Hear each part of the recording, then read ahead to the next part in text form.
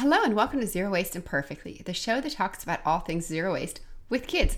I'm your host Sheila and I am the owner of Embrace Less Waste, a zero waste store in Wesley Chapel, Florida.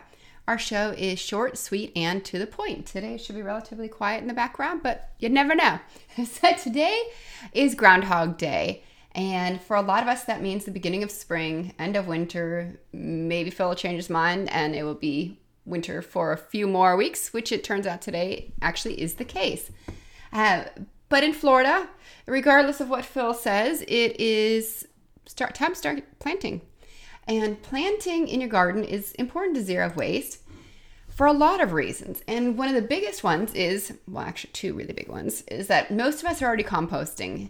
If not, it's something easy to get started with your kids. It's a lot of fun. I have something on my blog that shows how to get started with composting in a cardboard box, which is super easy.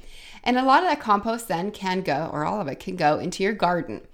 And so not only are you taking your kitchen scraps and preventing them from going to the landfill, you are putting them in the ground and creating a great environment for growing your garden.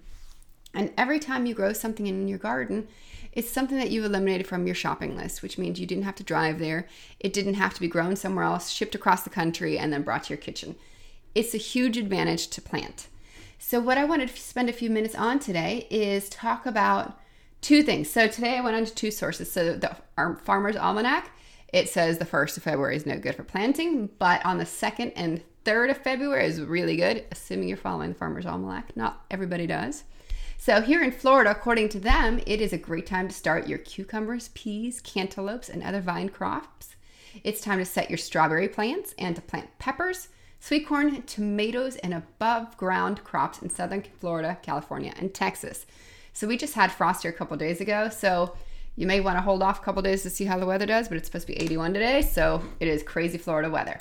And another source that I usually go to is through USF and University of Florida and IFAS. So they have great resources. I'll post the links on the website in the blog. And based on what they're saying, it's time now to start your bulbs and your azaleas. They should be in full bloom this month, which is absolutely beautiful when that happens. And it's time to get started planting. So their gardening guide is similar to what the Almanac says. So it is definitely a time to get started. You can get a lot of seeds online. You can get them from friends. Maybe you already have them, but it's definitely time to get started. You can start them inside and then take them outside, or maybe you just don't have time for that. So you go to the nursery and pick them up as seedlings, which is okay too.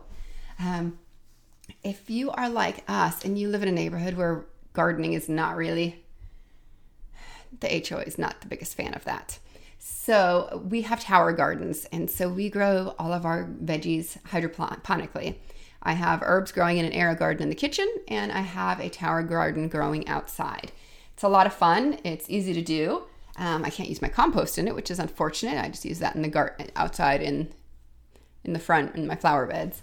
But even if you don't have space, there are alternatives out there. You can still grow stuff in a tiny, tiny space. Whether you're doing square foot gardening or you have a traditional vegetable garden on farmland, a bigger plot, shared garden.